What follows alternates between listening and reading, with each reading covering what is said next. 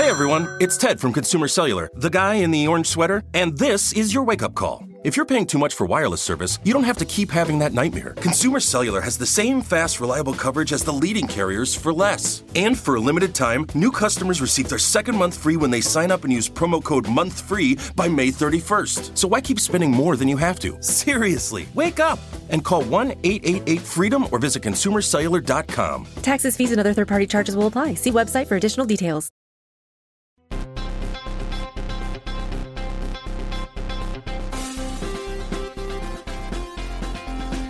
Welcome to Pod Save America. I'm John Favreau. I'm John Lovett. I'm Tommy Vitor. On the pod today, we have Vox's senior policy correspondent and the co-host of the podcast, The Weeds, Sarah Cliff. Later, we'll also be talking to the host of Crooked Media's Pod Save the People, DeRay McKesson. DeRay has a very big interview this week. Big get. Big get. Tell me, what's on Pod Save the World this week? Pod Save the World this week is an interview with Senator Tim Kaine from the Commonwealth we know him. of Virginia. We talked about something that is unbelievably important, the legal basis for the many, many wars we're in right now that never gets discussed because Congress takes a pass on doing anything about it, and presidents love that, including Barack Obama, so they just sort of go ahead and do their thing. So we talked about legislation he has to update the authorization for the use of military force and just dug into some of the wars we're fighting and why he thinks this is so important. We've cornered the market on both senators from the Commonwealth of Virginia now. It's friends of the pod all around. It's our best friend, the Commonwealth of Virginia. Okay, we have a lot of important healthcare things to get to. Healthcare is the agenda item of the week, or it should be. But because I didn't get to talk to both of you guys about the Comey hearings on Thursday, let's just do a little Comey cleanup. So there was a Trump press conference on Friday. He was with the president of Romania, and they took a couple questions. So after Comey's testimony, spit up my drink. So Trump basically reacted like everyone hoped he wouldn't, but knew he would. He called the former FBI director a coward, a leaker. He accused him of perjury. Just, normal things.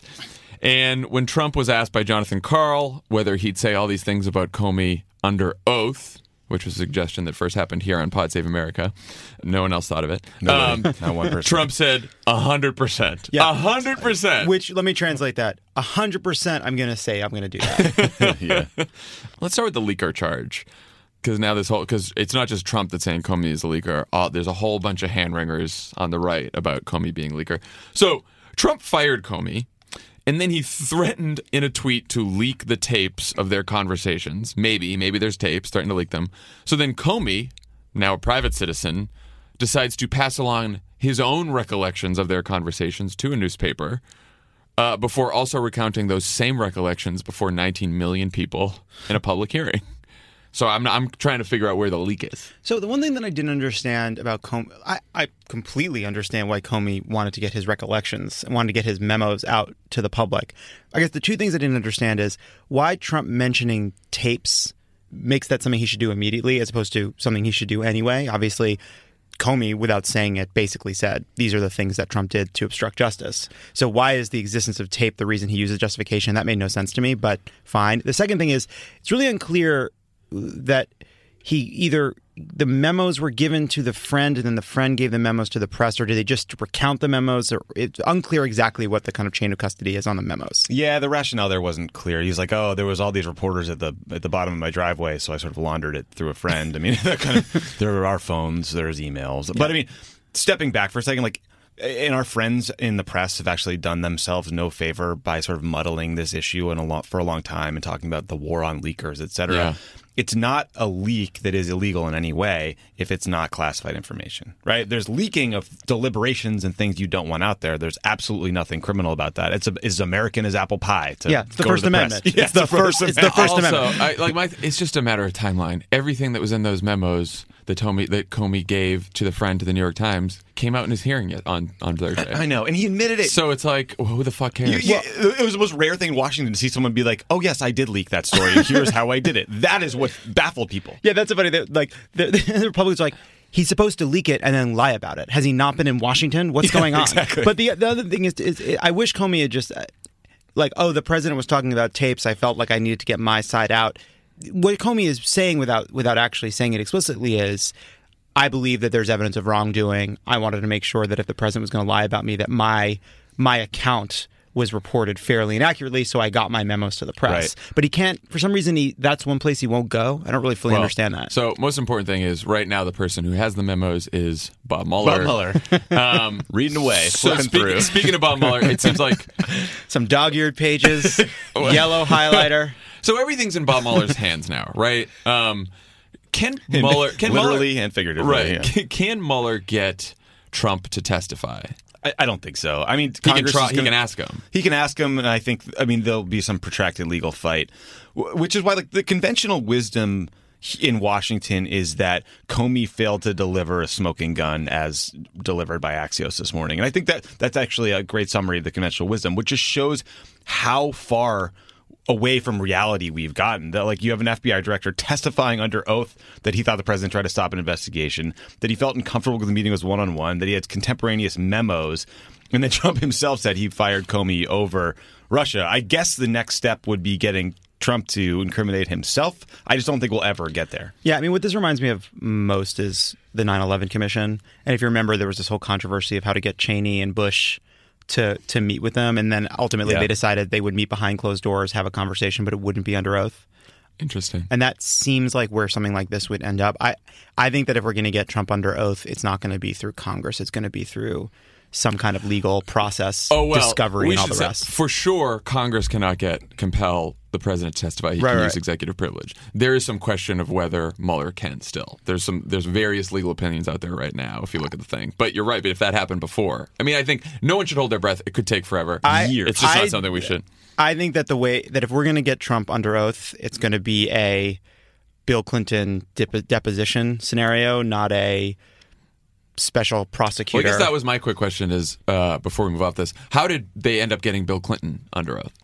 That was not. I don't remember. I have no Well, that's idea. what I'm saying. So I'm just saying, in the past, a special prosecutor has gotten a president to testify. We know that truth because of Clinton. Maybe Mueller doesn't have the same authority that Ken Starr did. I don't know. Yeah, well, but I mean, look, it's going to be a long process, and it will take many months and years to play out. It is really funny and really ironic that Republicans, who very correctly savaged Bill Clinton over equivocating of the definition of the word is, are now pinning their hopes on the definition of the word hope.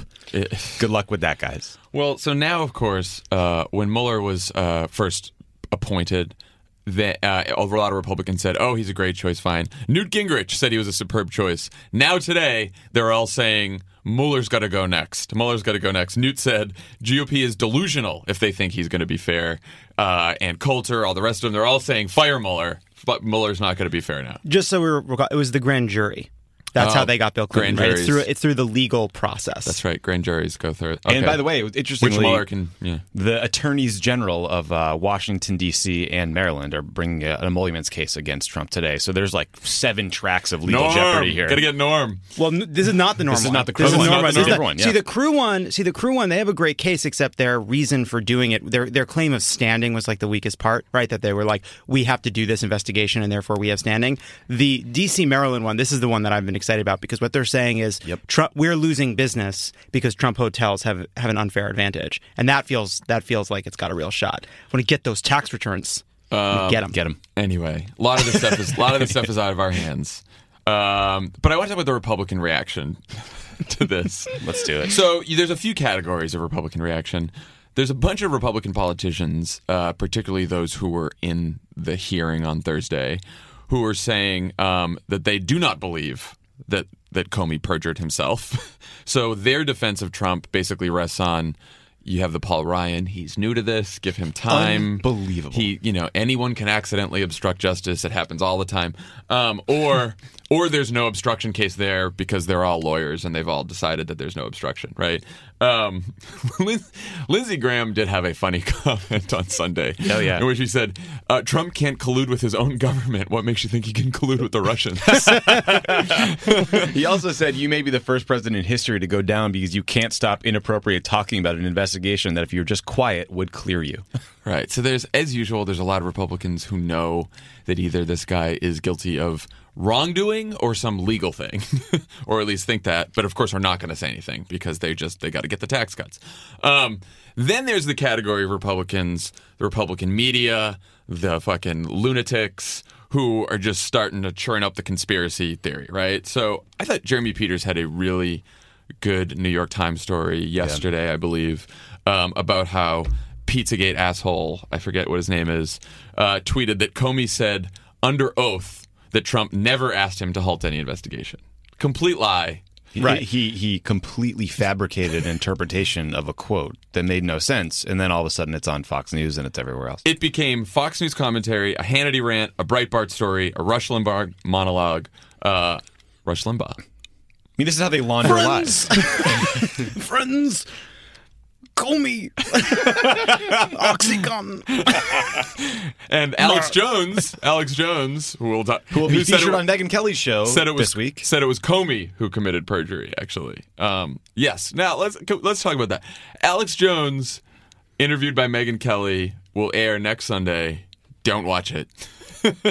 I mean, so there's a lot of back and forth today about like shame on NBC for giving Alex Jones a platform, and it is true that Alex Jones on Megyn Kelly will be the biggest platform Alex Jones has ever received. Once again, Alex Jones is a 9/11 truther.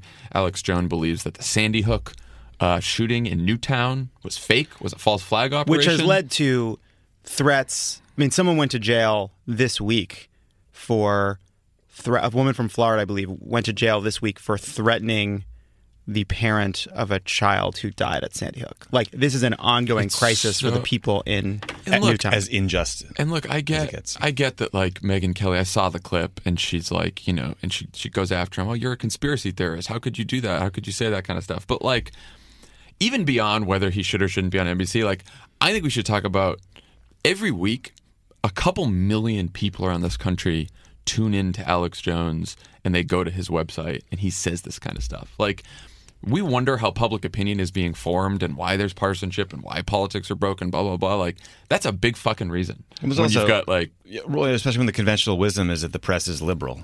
And meanwhile, Megyn Kelly is trying to whitewash all the disgusting things she did at Fox for years and years. She does this embarrassing interview with Putin where he walks all over her. And now they're like, well, what could we do to one up this in terms of humiliating the network? Let's have Alex Jones on. Like a literal crazy person. This is similar.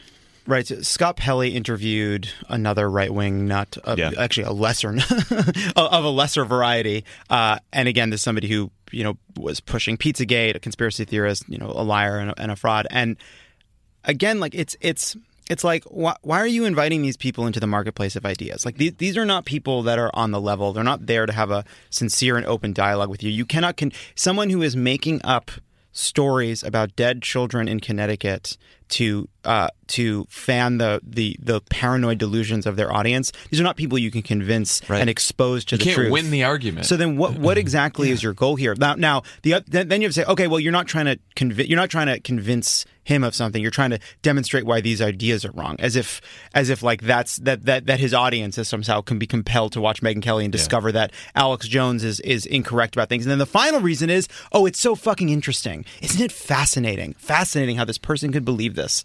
I'm not interested in that. I just also think you should have some respect for your own audience. And like, you shouldn't put an individual and views in front of them that you know are totally wrong. The individual involved is like an abhorrent, like, person who lies for a living to hawk, you know, crazy brain supplements or whatever bullshit and survival packs. I mean, these are bad people doing this for commercial reasons. Meanwhile, no one on the right in the media is exposing their audiences to very smart, popular people on the left with huge audiences. It's not happening. You're talking about the show? Why won't you let it out? I mean, even the Democratic people on Fox are like, they struggle to find, you know, they have a few token liberals here and there that aren't really, like, they don't have big followings, you know? So it's like, they're not doing that on their side at all. And also, by the way, at all. Even like for whatever reason, the mainstream media, right, the NBCs of the world, they find people all the way to the right interesting, right? Worthy of being talked about. Fascinating. Alex Jones, whatever the other guy is that Scott Pelley talked to, whose name I won't say. But they never bring on a person of equivalence on the left, right? Those people are never interesting. People that have been like legitimate people to the left or where Bernie Sanders is at. Those people don't rise to the level of being worth talking to. You don't hear them talking to like the Young Turks? Yeah. Right.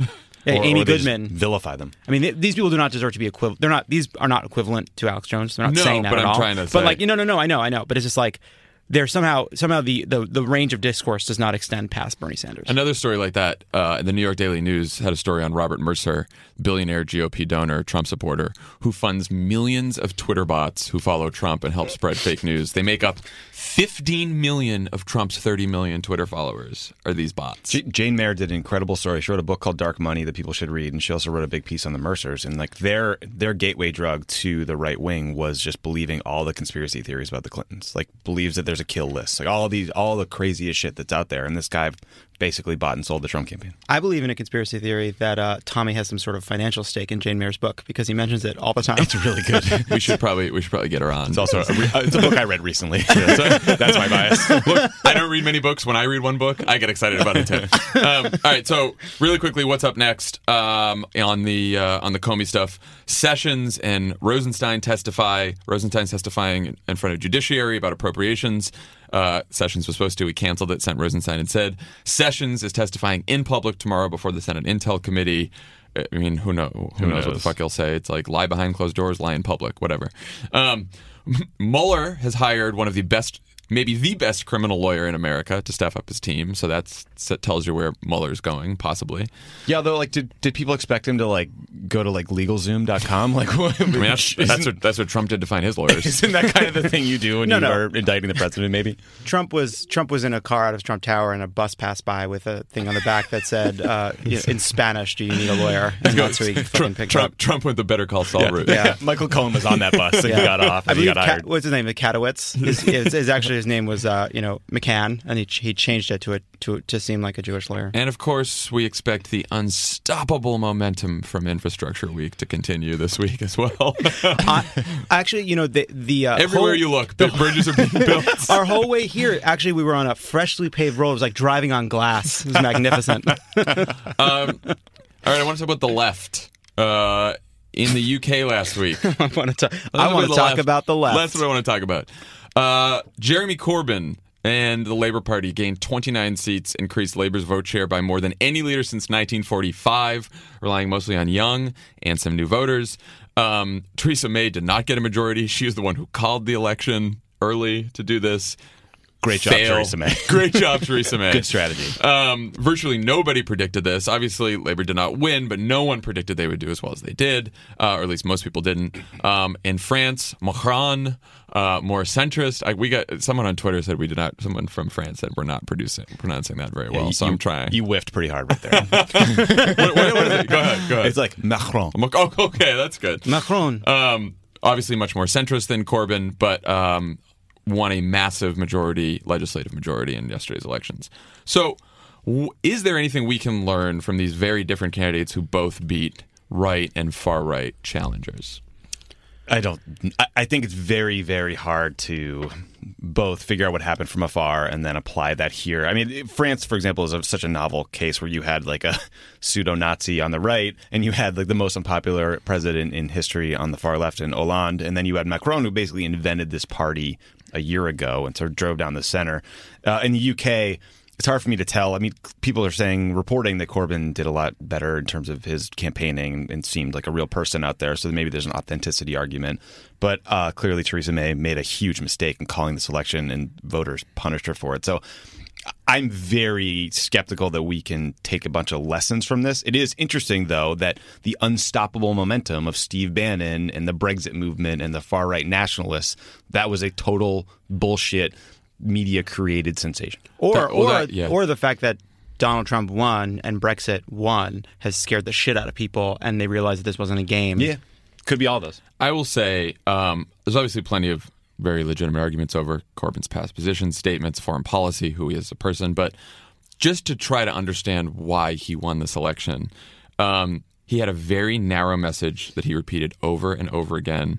It was a campaign against austerity politics, against cuts to health, infrastructure, education. He promised to spend more on health, schools, education, elderly. He promised tax increases on rich, big corporations. He was comfortable and sincere. She was a little more robotic as a candidate. Macron, much more of a centrist and corporate than Corbyn, but also campaigned as this anti-establishment outsider. Both of them broke from their parties. Macron had a new party. He invented his party. Corbyn very much on the outs with Labour. They hate so him. it is this sort of worldwide trend in a lot of these Western democracies where, as these sort of populist, authoritarian, ethno-nationalist movements rise, one way to beat them is to come from not just the left, but come from a populist stance, be an outsider, be anti-establishment, say that you're a little bit different than your party, right? Like there are some commonalities that we're finding there. And one reason why Sanders did so well here. Yeah, I don't want to draw lessons from, Jeremy Corbyn picking up seats. Like, what does that mean for Wisconsin? Like, I have no idea. But of course. I will say that I would say people should go. There was an ad that they used, and their sort of closing argument ad from Labor was excellent. It was called We Demand, and it was really well done. It was ordinary people to camera talking about what they care about and why they're voting for Labor. And it was simple and it was effective, and it wasn't afraid to say we're going to spend more on school, we're going to spend more on healthcare. It embraced the kind of politics that a lot of Democrats in the U.S. have been afraid of for a long time. So I want to talk about the this People's Summit that Bernie spoke at this weekend. But one of the people at that summit, who's the executive director of Progressive Maryland, and this person was quoted in the New York Times story we're going to talk about, said, quote, "It didn't seem like Corbyn was talking about how bad May was or how stupid those Brexit voters were. They talked about ideas. Democrats focus too much on personality." I think that's a very fair criticism. I think that there is a lot of talk about personality, and we do that here too, because everything's a story and it's interesting to talk about characters, and there's not a lot of focus on who's talking about what issues. And I think like that ad that you're just talking about, that campaign focused exclusively on issues and not on like Jeremy Corbyn's personality. Right. It was attacking Theresa May's policies, and didn't say it, but it was sort of an implied contrast. Yeah, I mean, it's a different situation. There's that it's an easy critique, right? Democrats, they're not talking enough about a positive vision. We make that critique all the time. It's really hard when we see what gets covered, We just did it. We had to spend a whole bunch of time on the Comey hearing. But we should, and we should. Yeah. No, but part of the reason this is a rare moment where personality is driving our national decline. Yep. Like, what are we supposed to do? There's a president. When the president has a personality disorder, personality is pretty important. I know. But I am skeptical that the individual quoted in that story was such a close observer of the UK elections. Look, that they really know what the fuck know. they're talking about. And like, I appreciate that we're just having a conversation, so it's great. But like, meanwhile, you're right. Like this week, Trump is going to roll back all the changes Obama made with our Cuba policy for no apparent reason other than some donors and Marco Rubio were nice to him at dinner. Yeah. Right? Like crazy things are happening constantly. All the prison reform issues that DeRay has talked a lot about and that we've talked about on the show. The healthcare reform that's happening literally behind closed doors, absolutely no visibility. This is all getting second, backseat to the Comey hearing and Russia and all this other stuff. Like that bothers me. It worries me. I worry about losing focus. That said, I do think some of these things are just really important. Yeah. Oh, I agree too. I think the central challenge for Democrats is not as much of an ideological challenge as it is how do you talk about your agenda, your positive agenda, in a way that breaks through in a world that is driven by personality because we have a president with a personality disorder, as you just said. That to me is the central conundrum of going into 18. And so so Jonathan Martin and I think Alex Burns wrote this New York Times piece yesterday. The base wants it all. The party wants to win. I have plenty of problems with the headline. First of all, It's a great story. I have plenty of problems with the headline because it's like, I think the base wants to win pretty badly. Yeah. And I also think what's the base? Right. And I think the party probably wants it all. So it's basically... What a boring story. The base and the party want the same things. Never write that story. Look, I think first of all, and Nate Silver pointed this out, there's a huge confusion about who the base is in the Democratic Party. Yeah. Because this story assumes the base is the people who voted for Bernie. And that pisses off the Hillary people, understandably. A huge part of the base of the Democratic Party is African American voters and Latino voters and women, right? And so that's a big part of it too. Yes. But anyway, so Bernie speaks at this conference. Bernie says, the Democratic Party must finally understand which side it's on. I think that's fair. The story gets into Ossoff, right? Ossoff is campaigning in wealthy suburbs of Atlanta with tons of Republicans and moderates. And so in this campaign, he's taken position. He said no to raising income taxes. He's opposed single payer. He said he hasn't yet thought about whether he'll vote for Pelosi. What do you think about that? I mean, this is why I'm wary of like all these discussions about nationalizing all these races. Like, yes, we should know what we stand for as a party. Yes, I am probably more liberal than the consensus in the left, and I would love to push for single payer, and I would love to just talk more about progressive things that I think for years and years and years on issues like gay marriage, people were told, look, that's a politically unviable position. We shouldn't push for that. And you know what? Everyone was wrong because it turned out great. But I also think that like the lesson from 2016 was not Washington should dictate to local races about what those candidates should think. I think we got to let them feel out their constituents and decide what they're going to run on. Like, yes, I wish Ossoff leaned a little more left on some of these issues that you just mentioned. But like, I would rather have him win than his opponent. I don't know. Yeah. I think we get into this conversation as like, what should the Democratic Party as a whole stand for? And then what should people like Ossoff be for? And I don't think they're the same conversation. I think what Tommy's saying is right. Like, do I believe that the Democratic consensus needs to move to the left on some issues? Yes. Do I believe we need to have elegant, simpler, bolder positions that may not be achievable in 1 or 2 or 5 elections and embrace those things and fight for those things, even if they're impractical? Yes. Does that mean that there are not going to be Democrats in more conservative districts that don't divert from that consensus? Like, no, that's what should happen. That's okay. That's how this always works. I think there's no disagreement between what Bernie Sanders wants, what Elizabeth Warren wants, and what Jon Ossoff wants, right?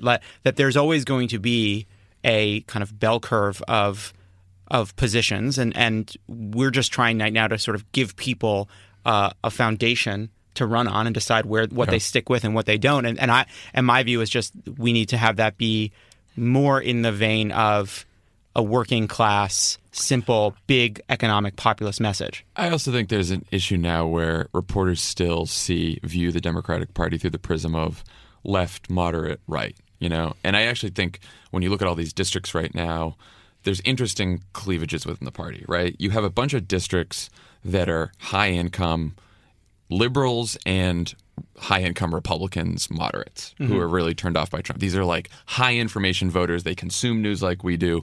These are a lot of the districts that we're looking for in 2018, right? Which are districts that Republicans are sitting in that Hillary won. Okay. And for those districts, you do think you might have a hard time becoming super populist in those districts because a lot of the people there are high income, right? Now, there are exceptions to this. Darrell Issa, one of his Democratic primary opponents, Doug Applegate, who ran against him last time. There's a primary out there. Mike Levin's running too. But Doug Applegate's for single payer in Darrell Issa's very liberal district. He's on the roof. Very Republican district. So he's on the roof. He's hiding on the roof. And then Darrell Issa's hiding from single payer on the roof, smoking a cig. And then I think there's a bunch of districts where there's a bunch of working class whites, working class minorities as well, and those districts are the Obama-Trump districts, right? Voted for Obama twice, but then voted for Trump, and those people are just struggling to hang on. Those districts, I think, a Democratic candidate should be quite populist, right? And like I do think they'll find it.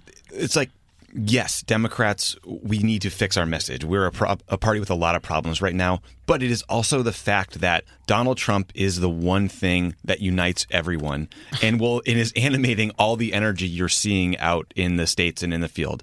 And ultimately, the message is going to be a lot about stopping Donald Trump. Just as in 2006, it was like an anti-Bush, anti-war message. And I think that's going to be okay. We need to figure out our positive message and our platform, but like, it's not the worst thing if the message in 2018 is we need to get Donald Trump out of office. I think that will get a lot of people out. Yeah. I mean, just you look at healthcare and you look at how the party has moved on healthcare, but it hasn't moved as a monolith. You have people like Kamala Harris talking about how they want to be for single payer. And with us, right, mention that to us. And then we talked to Chris Murphy, and he's like, I actually think there should be access to Medicare for all, but it should be more like a public option. And then you have people like Jon Ossoff, who are in a kind of more suburban Republican district, who aren't yet ready to come out for universal single-payer health care. And I think that's okay. I mean, that's the debate we're going to have. The debate that debate is going to animate the party and give people a range of positions to take. But that consensus is shifting. I think that saying Donald Trump's got to get out of there might be enough, but it also might not. And so therefore, come up with a platform and talk about it every single day. Yeah, no, I'm not saying one or the other. No, I know. No I know. way. I just think we lean. It's gotta be I both. think we lean a little bit more towards because it's easy to hit Trump all the time. It's just one thing to keep in mind. And look, Absolutely. And you know, people have tweeted this. We've said this a lot, right? Which is Democrats need a better vision. Democrats need a better story to tell. And I think that's something that we're talking about all the time. But like how we can help figure that out at Crooked Media, right? We're going to start talking to people and figure out how we can sort of Just people on the street in West Hollywood. Yep. We're just going to find out what they think. Yeah. It's like, we think the Beverly Center is ugly. Can that be part of it?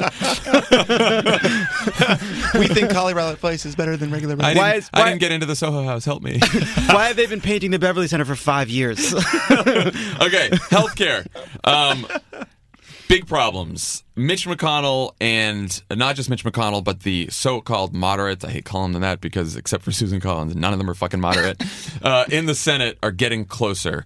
The bill is looking way too much like the House bill. Basically, the way they got the moderates on board, or they're getting the moderates on board, is that they're saying, okay, the House bill was going to phase out the Medicaid expansion in 2020. We'll give you a 7-year window. Same cuts, same level of cuts. We're just going to take it longer. And then all of a sudden, Rob Portman and Shelley Capito and all these other people were like, sure, fine. They're also doing it behind closed doors. So they're supposed to be done with a draft of the bill tonight. Monday night, and a Republican staffer just said to Axios on why they're not releasing it, we're not stupid. Yes, you are, because you said that. Claire McCaskill had a great exchange in the Senate Finance Committee last week with Orrin Hatch, who had no fucking idea what he just stepped into. She is great at that. She's too. awesome. And she said, why weren't we having a hearing? This is ridiculous. She's like, I know that ACA was before my time, but I know that it was passed in a way that, like, you know, was two-partisan and stuff like that, but we still accepted dozens of Republican amendments. We had 100 hearings. This is ridiculous. And then you just see, like, Orrin Hatch's staffer next to him, like, whispering in his ear. You can kind of hear it. She's like, the talking point is to say that you're happy to have their input. Just say that you're going to talk to them about it, and you want to make sure that they understand what's in the bill, and that it's really important that everybody has the chance to talk about the bill. So here's the thing. What should the rest of the Senate Democrats be doing? I feel like this is like fucking DEFCON 1 right here. I used it right. It's not DEFCON 5. It's DEFCON 1. Yeah, that So you're right on 2 scores there. No, I think you're right. I saw you tweet about this, and it's what does it take, guys? This is a big. They're going to pass a healthcare bill without a hearing. Maybe stop Senate business. I think you're totally right about that. Well, so they said today that the volume of calls to the Senate this morning has been light. Over the weekend, it's been light, and so people really, my thing is, if you're part of the resistance, if you don't like Donald Trump, if you've made phone calls or marched, if you've gone to the Women's March, if you've gone to the Science March, if you've talked about Russia, like, if you've done any of those things, do this. Yeah. Get involved in the healthcare fight, because this, more than anything else that we've seen so far, is going to affect people and possibly cost people their lives. And this is a rare moment where there really are wavering senators who are up for re-election who are making decisions right now, not only just on the binary of will they support it or not, but what they demand as part of their support. And so it really is an all hands on deck moment for healthcare.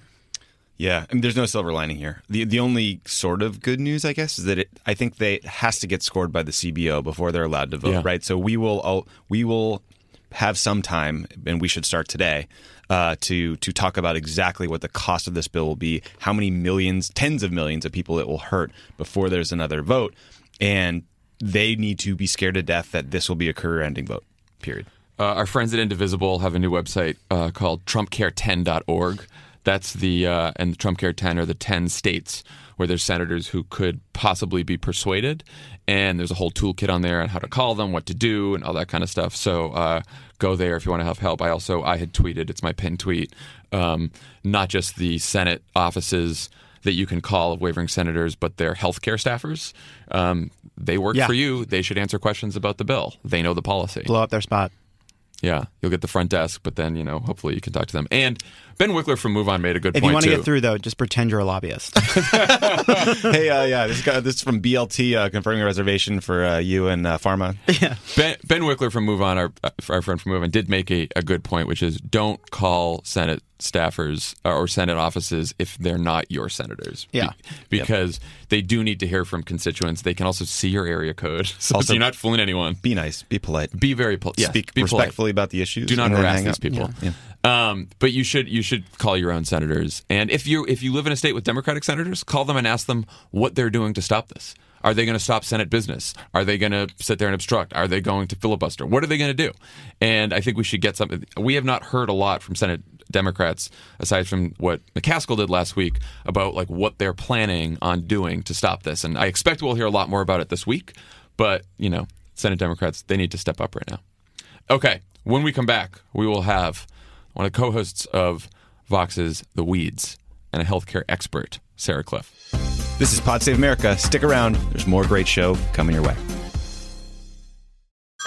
Hey everyone, it's Ted from Consumer Cellular, the guy in the orange sweater, and this is your wake-up call. If you're paying too much for wireless service, you don't have to keep having that nightmare. Consumer Cellular has the same fast, reliable coverage as the leading carriers for less. And for a limited time, new customers receive their second month free when they sign up and use promo code MONTHFREE by May 31st. So why keep spending more than you have to? Seriously, wake up and call 1-888-FREEDOM or visit consumercellular.com. Taxes, fees, and other third-party charges will apply. See website for additional details.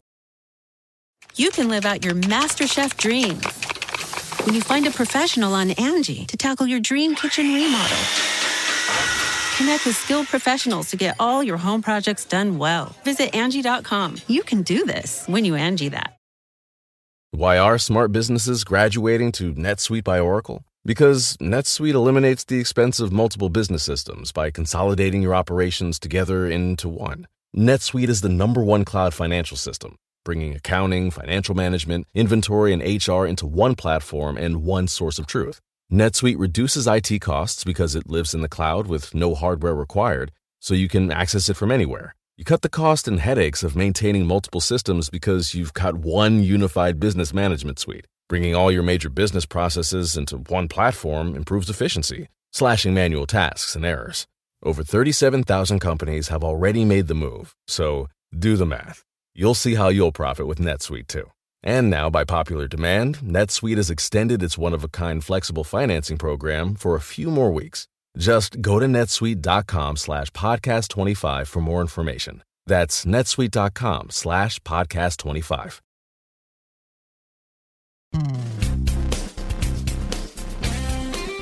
With us on Pod Save America today, Vox's senior policy correspondent and co-host of the podcast The Weeds, Sarah Cliff. Sarah, welcome to Pod Save America. Hey guys. So we got a lot of healthcare stuff going on, as you've noticed. We do. It's everyone's been watching Comey, but it's actually been a lot of Obamacare news lately. Yes. So we just saw on Twitter that the Republicans plan to send the bill right to the CBO before releasing it to the public, which is just outstanding. What are your guesses on how the CBO might score this relative to the House? Obviously, you don't know all the specifics in the bill, but like ballpark, do you think it's still going to be around the same number of uninsured, or what do you think? It's really hard to tell right now. So, I mean, generally, the sense we've gotten from the Senate is they want to reduce some of the coverage loss, but I don't know. My guess is that, the HCA would cost 23 million people to lose coverage. Maybe the Senate version's more like 15 million. And I don't know if you celebrate that as a win if you're Senate Republicans. You lowered the number, but it's also really significant coverage loss. And I think one of the really big developments that happened last week was we saw a few senators who have been really strong proponents of Medicaid expansion suddenly saying they're open to ending Medicaid expansion. And that part is responsible for causing 14 million people to lose coverage. So if that is going to be part of the Senate plan as well, then you can definitely expect some pretty big coverage loss numbers. So you have a piece out today about, Obamacare's in real danger. And you say it's not just from what's happening in D.C. with the repeal effort, but also what's going on throughout the country with a lot of insurers exiting the markets. There's now 38,000 Obamacare enrollees who don't have an insurance option.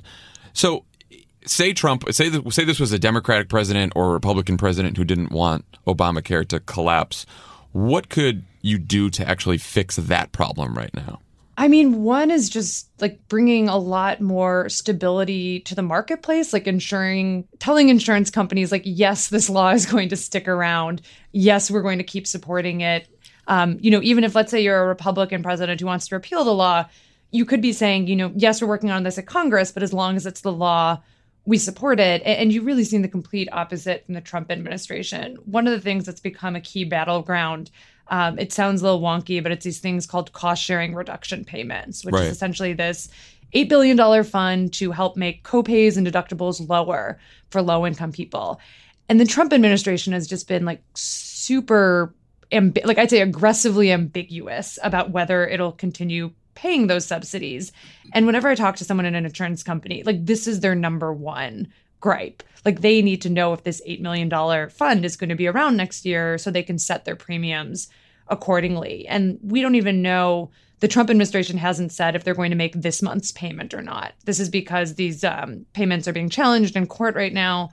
So I think that's one thing you could immediately do that would make the marketplaces work a lot better is say, yes, we are paying, as long as this is part of the law, as long as this legal challenge is pending and hasn't been decided, like we are going to make those payments. And it has been the complete opposite from the White House.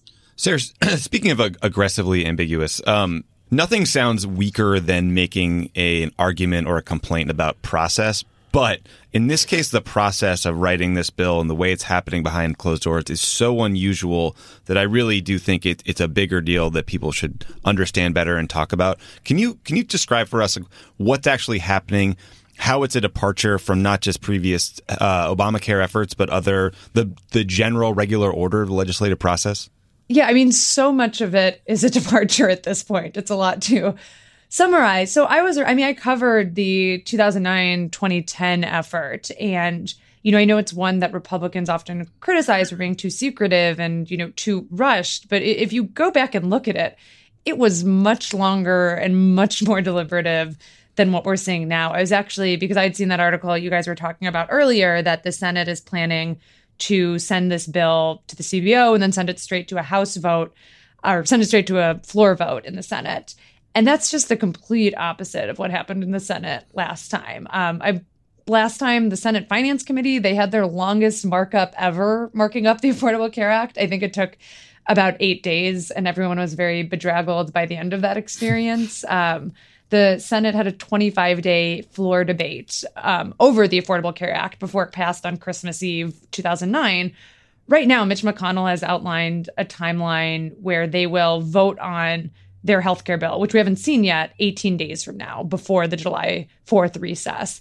So it's much, much faster. And it's not in the Senate, it's not moving through normal committee process. Like, as you guys know, usually the way laws get made is that it starts in a committee, the committee votes on it, sends it to the floor.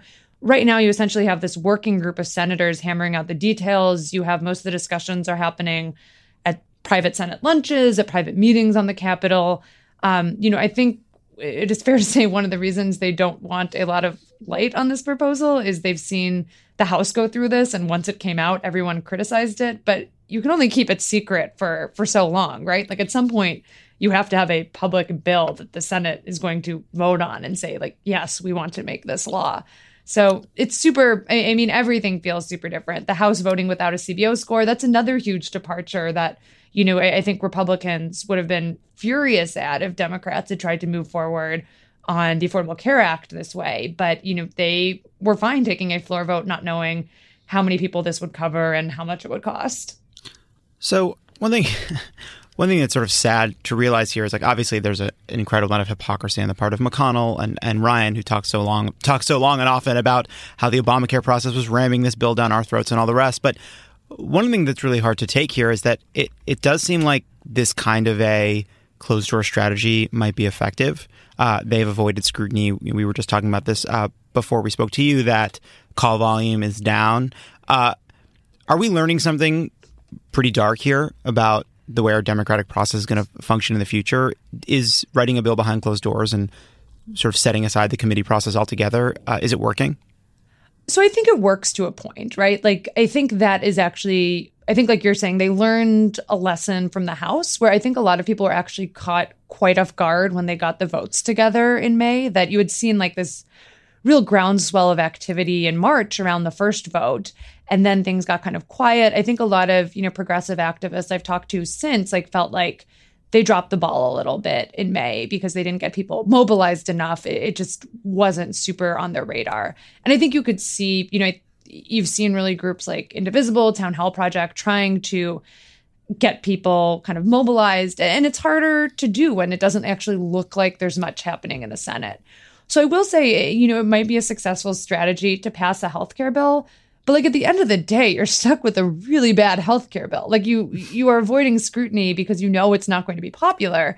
And that fact doesn't change. You can't avoid the fact millions of people are going to lose health insurance, that conservative health policy experts think this is a bad way to reform the healthcare system, that every doctor and hospital group, opposes your bill. Those are things no amount of secrecy can really change. So I think it gets you to the point of maybe passing a law, but eventually you have to deal with the consequences of that law, right? What is your end goal here? That's not, if the goal is just pass something, sure, that's fine. But if the goal is pass a bill that'll get you, positive remarks and get you reelected, it doesn't seem like a surefire strategy towards the long-term future. I believe the goal is allow space for tax cuts for billionaires, but point well taken. So it seems like we'll have a CBO score at some point, and there will be at least a short period of time between the bill being public and there being a vote. Do you believe that in that length of time, some of these wavering Republicans can be moved by public opposition, or do you see this as increasingly sort of an inevitable outcome of a passage through the Senate? Yeah, it's a hard thing to predict right now. I can give you both sides of it. On the one hand, I think one of the things I learned from the House process was how much the moderates were not really wedded to their goals. I think you saw a number of moderate Republicans who opposed the American Health Care Act, the House bill, to start. And then with some really tiny concessions, someone like Fred Upton essentially gets on board and says, my problem has been solved. I think there is a very powerful, desire not to be the one woman or man standing in the way of Obamacare repeal, this thing that they've been promising for 7 years. So I think one of the things I did not think, honestly, a few months ago, the House was going to get to a majority. And I think the thing I got wrong was that people don't really like being in the hot seat. They don't like holding up this process, and that they will make concessions to get out of the hot seat. But I don't know what a backlash, how effective it can be, because I think we saw a somewhat muted backlash around the House vote, and I think progressive activists are learning from that. So I think it's an open question to me right now, kind of how those calls and protests factor in. So it seems like these Senate Republicans and some of these moderates are pushing for the 7-year phase out of the Medicaid expansion so they can delay the pain for themselves electorally. Mm-hmm. But what's the world look like a year after a Trump care bill passes? Let's say it's something that's somewhat close to the House, even if they get the Medicaid expansion phase out in. Mm-hmm. What things will people notice either in the individual market or otherwise over the next few years if a bill like this is passed? Yeah, so you'll see the private market, the private insurance market will change very, very quickly. Old people who are older and lower income will see their premiums go up. People who are younger and higher income will see their premiums go down. There are generally more older and lower income people in the marketplaces, so you probably see more people who are having their premiums go up. But maybe you see some young, healthy people joining the marketplace who had sat it out before. So that's one pretty immediate change. The other thing with Medicaid, this isn't just about the expansion. It's about the overall program, and the Republican bill, and it sounds like the Senate bill, want to move to a much smaller budget for Medicaid. And that would be partially through ending the expansion, but also just lowering Medicaid financing overall. So I think even before the expansion ends, you could just see some general cuts to Medicaid. It's hard to game out what exactly they look like, but states are going to be told, right now states are told, the federal government has an open-ended commitment to cover the people you have on Medicaid. Under the Republican bill, they would say, you have X number of dollars per person, and best of luck with that pot of money we're giving you.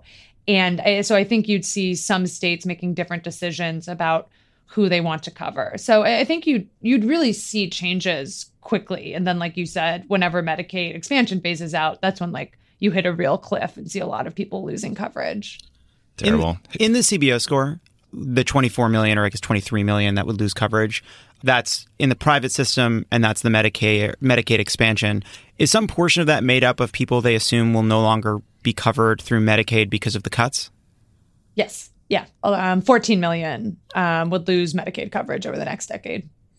Sarah, President Trump bragged to his cabinet today that they've gotten more done in this period of time than essentially any other president in history. Do you think that's an accurate assessment? That seems like a bit of a stretch to me. I mean, there's a lot of appearance of doing things, right? Like there's a lot, like this is the first time, I mean, I've been here in DC covering Washington for 7 years now. This is the first time I've seen a Rose Garden ceremony for a law that passed the House. Yeah. So I think you see like a lot of appearance. Usually you save those until, I'm sure as you guys know, until you actually finish passing the law and the president signs it. So I think there is like a lot of appearance of things happening. Like it feels very busy. It feels like a lot is happening. If you look at actual laws making it through Congress, I think the evidence is scant to suggest this has been an especially productive time for lawmaking. Sarah, one last question. You, I think last week you wrote about Nevada moving towards a Medicaid for all system, possibly. Would Trump Care passing jeopardize that, or how would that work? And could you explain a little bit about what that program might look like, since that could be the future of universal health care? Yeah, so the Nevada program is super interesting to me. This is a bill that passed their legislature. We're still waiting to see if the governor, who's a moderate Republican, is going to sign it. But this would essentially let anybody buy Medicaid coverage. It doesn't matter how much you earn, where you live in Nevada. Everyone who lives there would be able to buy into the public program, which is essentially the public option that, you know, a lot of progressives really supported in the ACA debate, but eventually was dropped from the bill. Joe Lieberman. Sorry, Joe Lieberman. It just came out of me. His legacy in healthcare. Sorry. And no, it's fine. More Joe Lieberman shouting, the better. So one of the small details I love of this bill is it's being pushed by a legislator there named Mike Sprinkle, and that has given the bill the nickname Sprinkle Care, which I think sounds like it should come with a cupcake when you sign up for fun. it. In Boston, it's called Jimmy Care. Look at that local joke. Stupid. I'm sorry. That's good. So, yeah, Sprinkle Care is really interesting to me because it kind of shows like a state experimenting with a way to get to universal coverage that's really different from the kind of single payer efforts that are going on right now in California. And in New York, it's happening in kind of a more moderate state. If Trump Care does pass, I think that would hugely change the context in which Sprinkle Care was being implemented. I think one of the things the bill sponsor likes about it is it would give people, you know, if Medicaid expansion is eliminated, it would give people a way to buy into Medicaid expansion. But, you know, you're asking people who aren't earning a lot of money, like maybe $15,000 a year or so, to be able to cough up the money for whatever their Medicaid premium costs. So it would definitely be it works way better if you keep Medicaid funding steady than if, you know, between the Trump budget and HCA, we're looking at like $880 billion in Medicaid cuts over the next decade. It's really hard to keep running a public program with those kind of cuts in place. Well, perhaps the senator from Nevada that's up in 2018, Dean Heller, will pay attention to this then. Perhaps he'll be on Sprinkle Care soon. Yes, exactly. Sarah, thank you so much for joining us. We appreciate it, and please come back soon. Yeah, thanks for having me. All right, take care. Everyone, go subscribe to The Weeds. Great podcast. Yes, agree. All right, take care. Thanks. Don't go anywhere. This is Pod Save America, and there's more on the way. Hey everyone, it's Ted from Consumer Cellular, the guy in the orange sweater, and this is your wake-up call. If you're paying too much for wireless service, you don't have to keep having that nightmare. Consumer Cellular has the same fast, reliable coverage as the leading carriers for up to half the cost. So why keep spending more than you have to? Seriously, wake up and call 1-888-FREEDOM or visit consumercellular.com. Savings based on cost of Consumer Cellular single line 1, 5, and 10 gig data plans with unlimited talk and text compared to lowest cost single line postpaid unlimited talk, text, and data plans offered by T-Mobile and Verizon January 2024. The Angie's List you know and trust is now Angie, and we're so much more than just a list. We still connect you with top local pros and show you ratings and reviews, but now we also let you compare upfront prices on hundreds of projects and book a service instantly. We can even handle the rest of your project from start to finish. So remember, Angie's List is now Angie, and we're here to get your job done right. Get started at Angie.com. That's ANGI, or download the app today. Why are smart businesses graduating to NetSuite by Oracle? Because NetSuite eliminates the expense of multiple business systems by consolidating your operations together into one. NetSuite is the #1 cloud financial system, bringing accounting, financial management, inventory, and HR into one platform and one source of truth. NetSuite reduces IT costs because it lives in the cloud with no hardware required, so you can access it from anywhere. You cut the cost and headaches of maintaining multiple systems because you've got one unified business management suite. Bringing all your major business processes into one platform improves efficiency, slashing manual tasks and errors. Over 37,000 companies have already made the move, so do the math. You'll see how you'll profit with NetSuite too. And now, by popular demand, NetSuite has extended its one-of-a-kind flexible financing program for a few more weeks. Just go to netsuite.com/podcast25 for more information. That's netsuite.com/podcast25.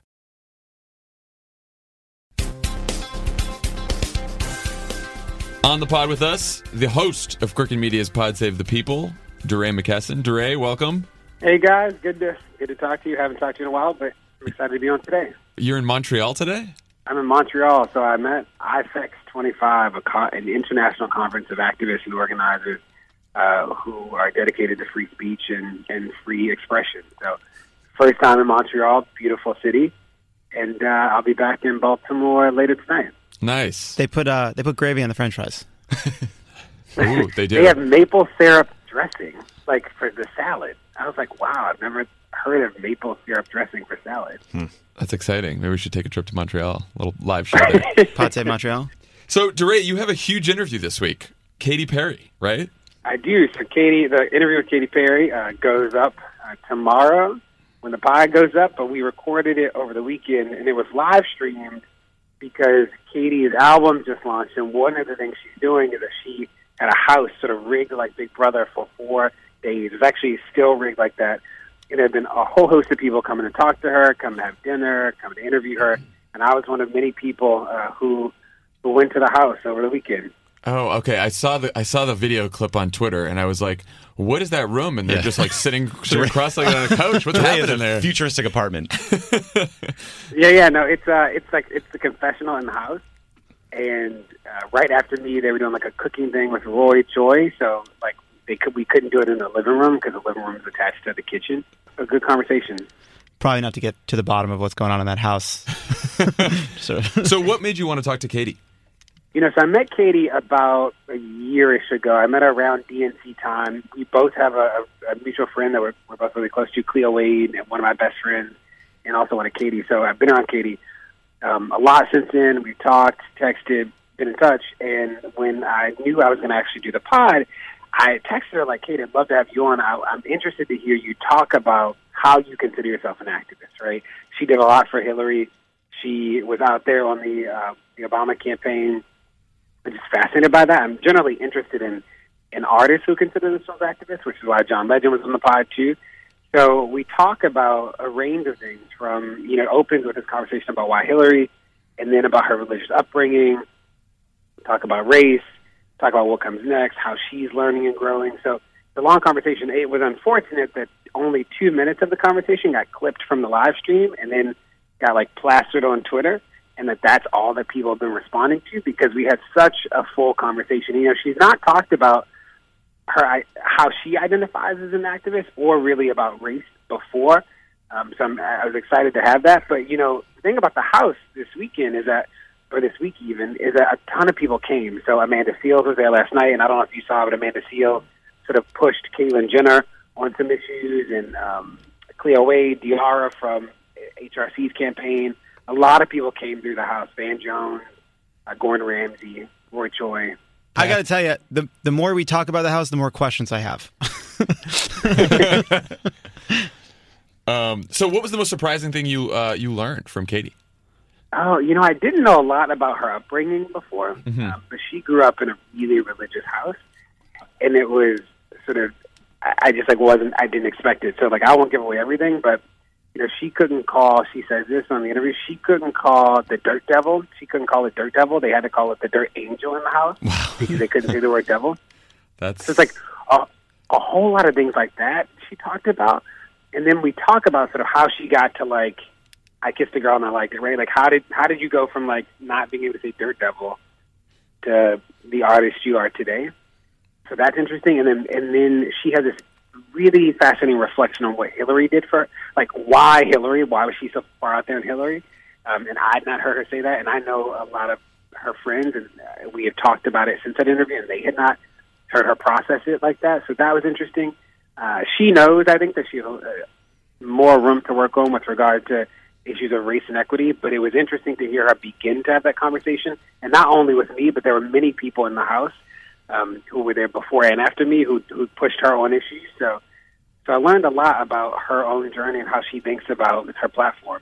No, I'm excited to hear that because I think, this is going to be I've spent time with Katie. We've actually hung out with her together, and one of the things that's most interesting is she really has been on this journey since she blew up in music. She came from this conservative religious household, and she really has been, learning about issues and public policy and activism in real time on a national stage, an international stage. I mean, she's one of the most famous human beings on planet Earth, and she's kind of grown up politically on television, on camera, in her music. So I'm excited to hear that conversation.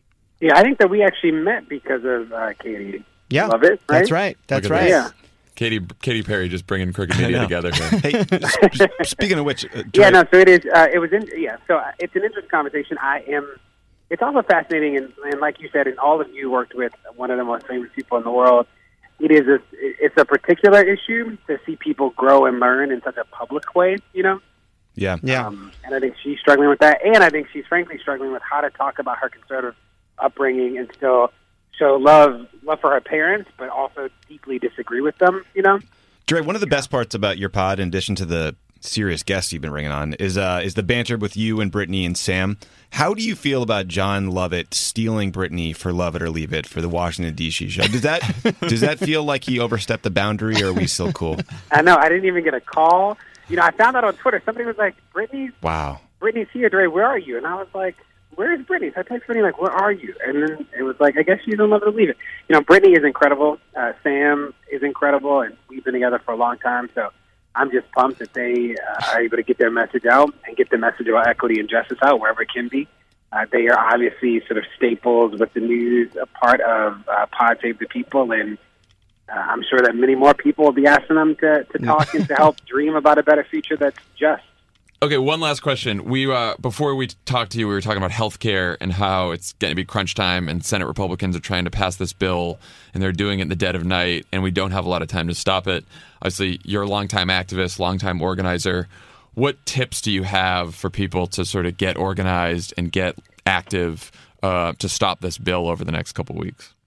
Yeah, so stay informed. So there are a lot of resources out there, and I'm sure you've already directed people to some that so that you know exactly what you're asking for. We heard from people in Congress that people have stopped sort of jamming the phones, and they've stopped calling because they thought that was over. So keep the pressure on is really big. And then at the local level, press your governors and your state legislatures to see what we can do to offset any changes that might happen. Because what Trump is doing is not only trying to overturn Obamacare, but trying to sabotage it as it is currently being administered. And that's also really bad. Yeah. All right, man. Have fun in Montreal. We're looking very much forward to the interview that drops tomorrow with Katy Perry. Everyone go download or subscribe to Pod Save the People, and then and you can listen to that interview on Tuesday. So, exciting stuff. Poutine. It's called Poutine. Poutine. Awesome. All right, man. You take guys care. are great. See you later. Bye, Dre. Okay, guys, that's all the time we have for today. Thanks again to Sarah Cliff and to DeRay for joining us. And you guys have any parting thoughts? I want to talk about Reince Priebus. I just want to tell you, I've given myself until July 4th to get better at this, or I'm fired. Once again, the 54th Reince is on the rope story of the last 3 months. He has so thoroughly emasculated him. Reince just thanked him for the blessing of working for the Trump administration. No one described it as a blessing. We should talk about that. Politico had a story today that Trump is giving Reince Priebus until July 4th to get shit together before he fires him. I don't know what that looks like. What does that look like, getting shit together? It berated him in front of Corey Lewandowski and David Bossie, the guys he has previously fired. Speaking of people who have their shit together. Man, Reince Priebus, again, I've said this before. I tweeted this during the campaign that Reince Priebus would have to leave politics in the middle of the night with what he could carry. I still continue to believe that will be true. I was just off by about a year. And I await Reince Priebus's ignominious end because he deserves it. Yeah. Best of luck, Reince. Pod Save America. Signing off.